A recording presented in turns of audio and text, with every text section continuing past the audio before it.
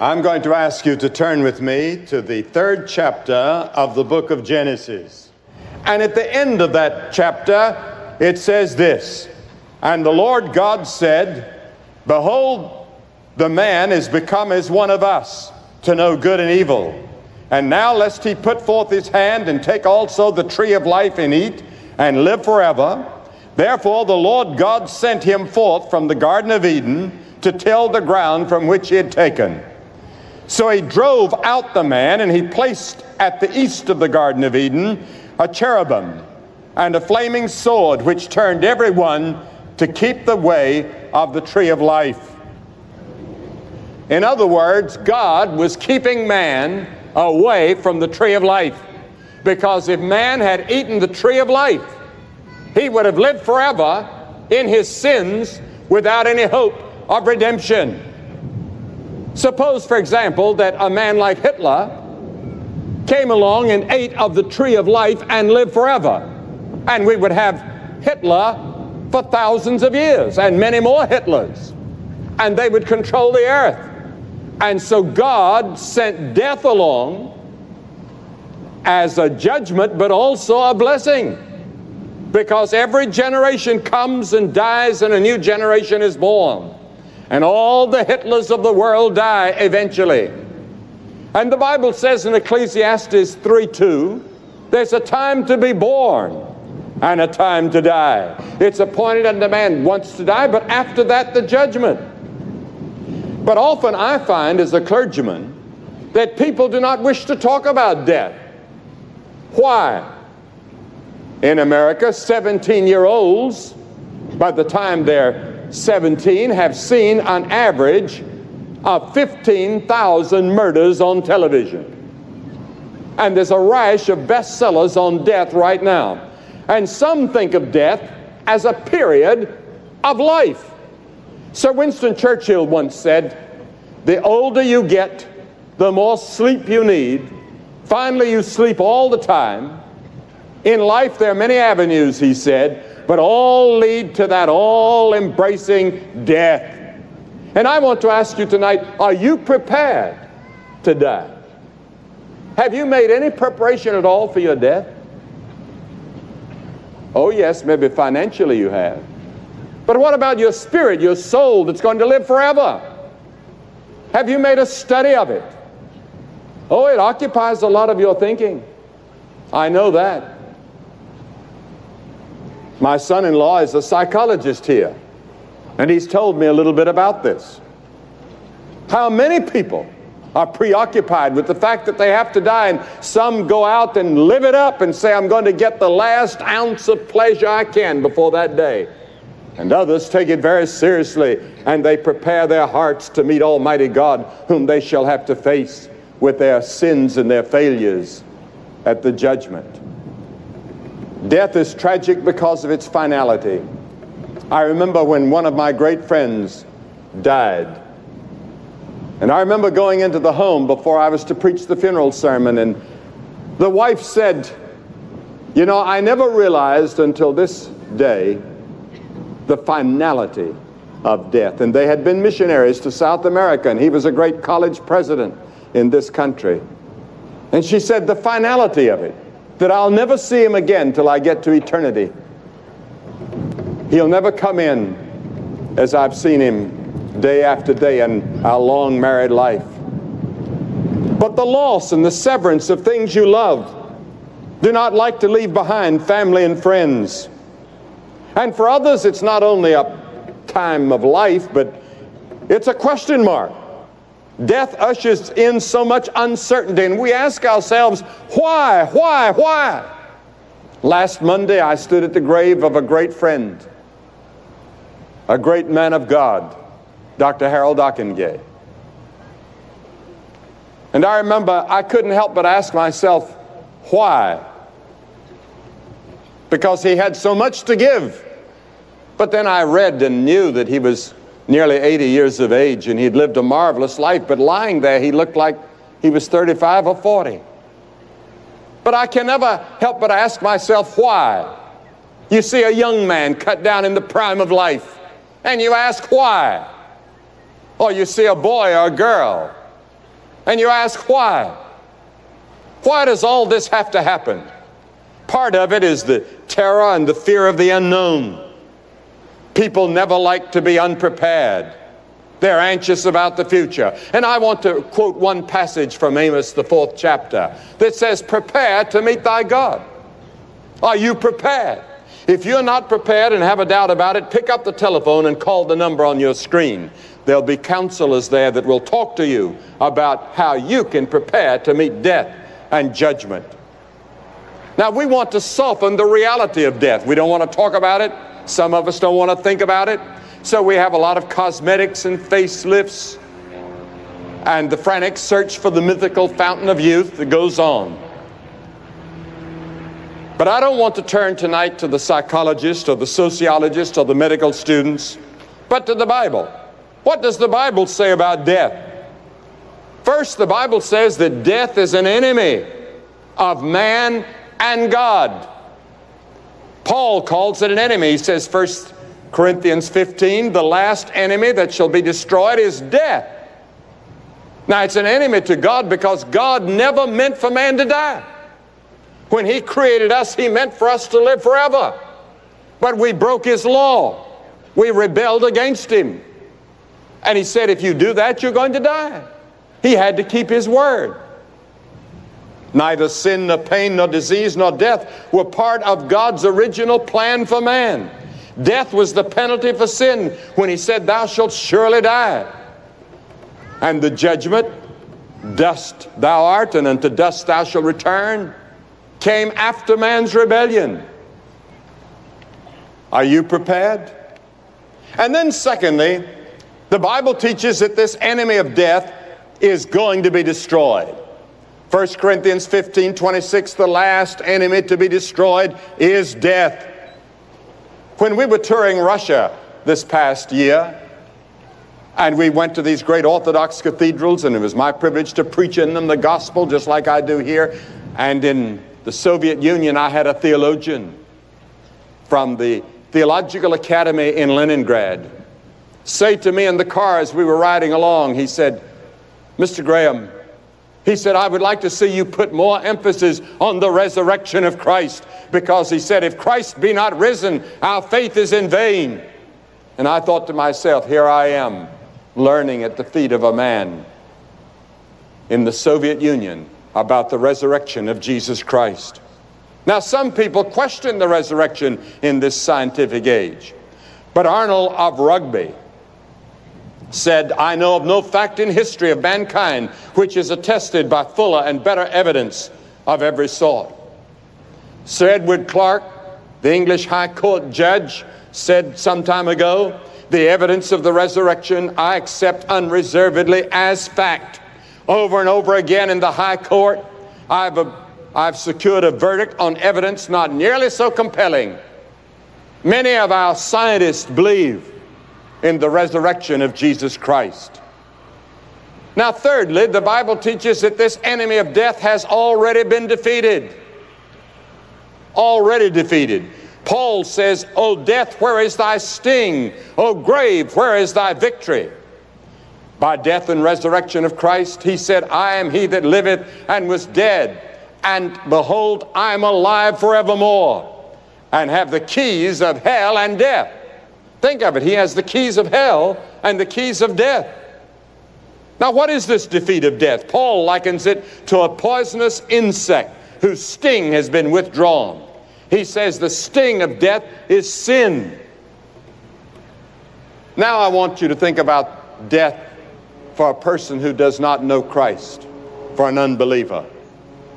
Disc jockeys are reviving that old pop song of David Clayton Thomas, which goes, and when I die, I pray there ain't no hell. But the Bible teaches there will be a judgment. Michelangelo's Last Judgment, considered by many to be man's greatest work of art. You go immediately after you die to face the judgment. And the judgment is not going to be to decide whether you're saved or lost. The judgment is going to be to decide your place in hell, because the decision is being made by you here and now in this life. And you cannot read the Bible and miss the references to hell. And I don't see how a clergyman can preach without talking about it, because it's so much in the Scriptures. And the one that taught so much about it is Jesus, more than any other person in the Bible. To be in hell is to be out of the presence of God. What is hell? I'm not going to give you my imagination. I'm not going to do what some have done in the past and use their imagination to frighten people. We ought to be frightened. But I want to tell you what I believe the Bible teaches. There are three words that describe hell in the Bible for me. One is fire. For our God is a consuming fire, says Hebrews 12. But the Bible also teaches that fire is used symbolically. It says our tongues are set on fire of hell. That doesn't mean literal combustion in James. It's symbolic. And Jesus used this symbol over and over. I believe that the fire is a thirst for Almighty God that can never be quenched. You'll go out into eternity thirsting for God, and you can never find Him. And you can never find the fulfillment that you missed in this life. And then secondly, the word darkness. The Bible says God is light. And Matthew 8:12 says, but the children of the kingdom shall be cast out into outer darkness. Hell is called outer darkness. It's separation from God in darkness. That's the reason those that go to hell will not see anybody else. It'll be too dark.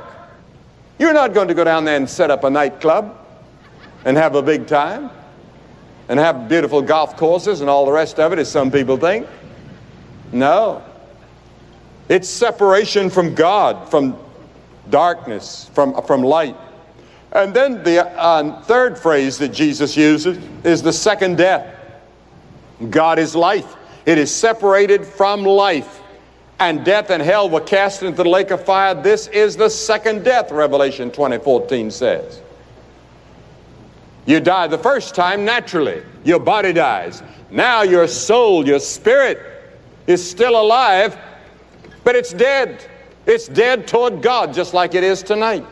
There are thousands of people here in this audience in South Florida tonight whose spirit is dead toward God. Your body is alive. You go to church. You're religious, as most people are around the world. You go to India and you'll find more religion than any country in the world. But deep in your heart, you don't really know Christ. You haven't made your peace with God. Now, God doesn't take any delight in hell. He didn't create hell for you. He made hell for the devil and his angels. But if you persist in going the devil's way, that's where you're going. Now, when Jesus Christ died on the cross, that was a judgment.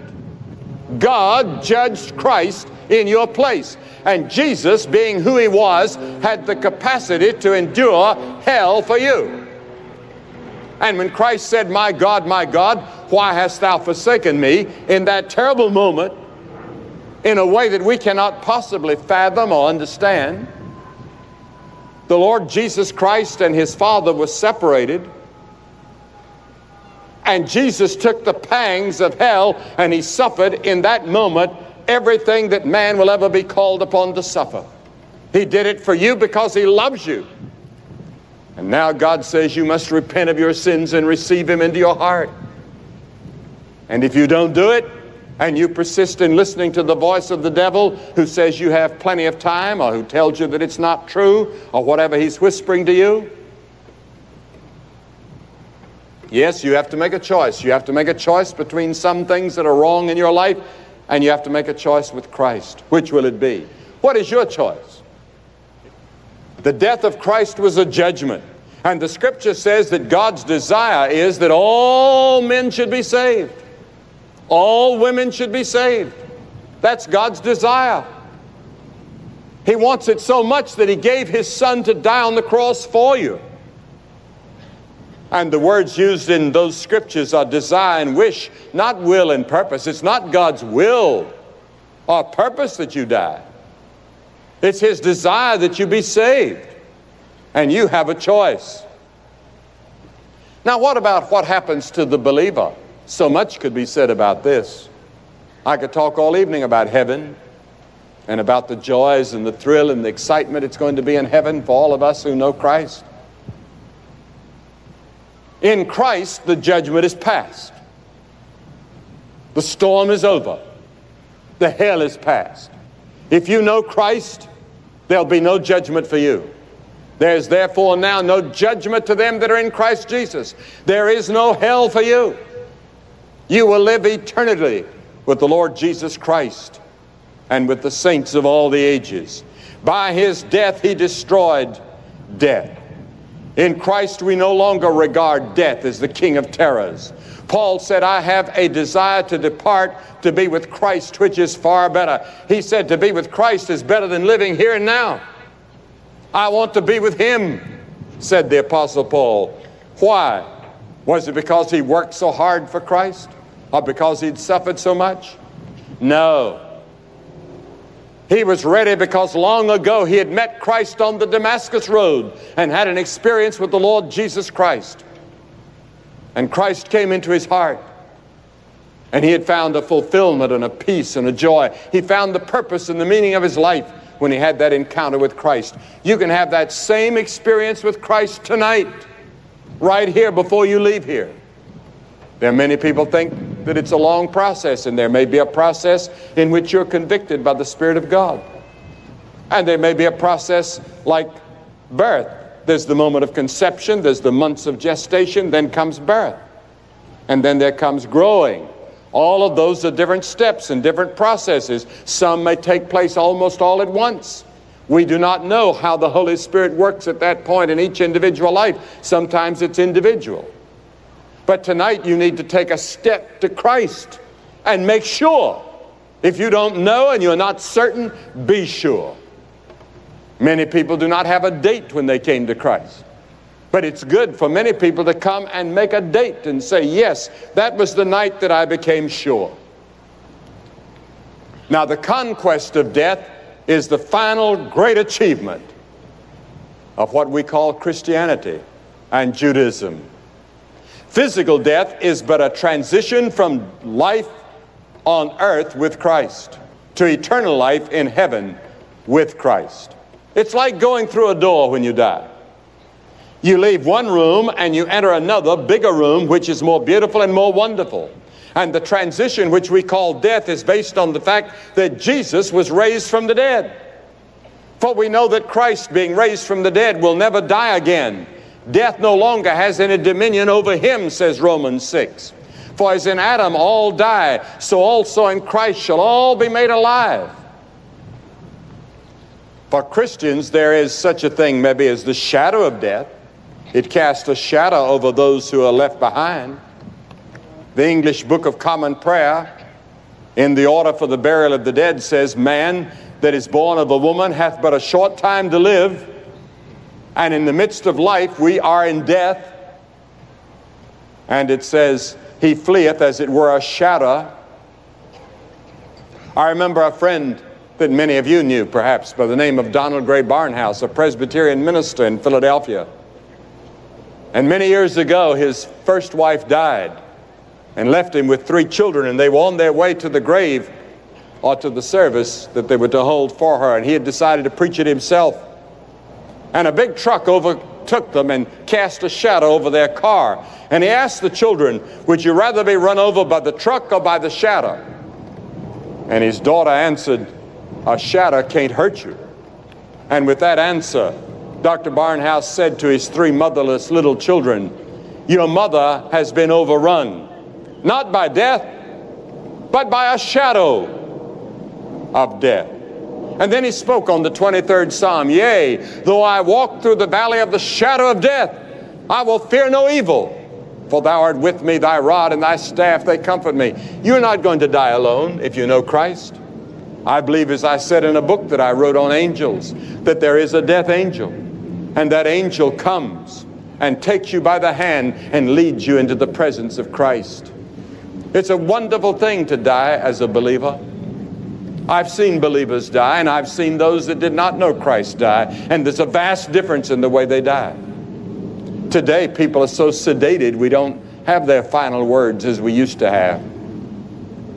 But I have many memories of people dying, talking about the music that they hear, talking about who they see. My own mother was one. She seemed as though she could hear and see into the future. Jesus said, "He that believeth on me shall never die." Believest thou this? He meant that you'll never die spiritually. An atheist only sees a hopeless end to life, but the Christian sees an endless hope. We look beyond our present sorrow to the triumph of Christ. Blessed are the dead who die in the Lord. But Christ brings a permanent freedom from evil to the believer who dies in Him. Those that don't know Christ may not desire this. They may prefer go on living in your sins. You have only a short time, so live it up. As we get older, life is pressing in on us.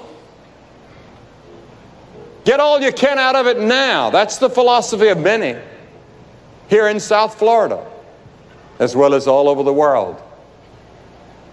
You don't have long. You'll be in eternity. And the decision you make tonight may decide where you'll be. Do you know Christ? The word depart, the Bible uses the word depart. You see, the Bible teaches that we're citizens of two worlds now. I'm a citizen of the United States, but I'm also a citizen of heaven. I'm a citizen of another world, heaven, and that's where I'm going. And I'll be there. It won't be too many months or years before I go. The vast majority of my life has already been lived. My record has already been made.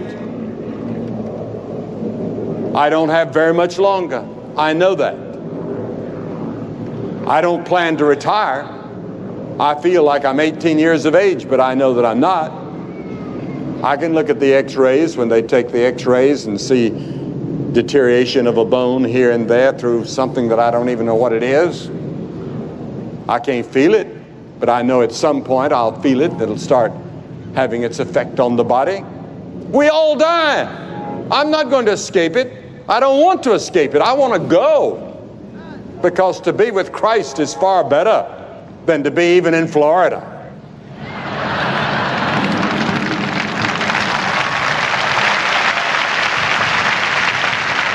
The Bible says we shall be like Him, for we shall see Him as He is.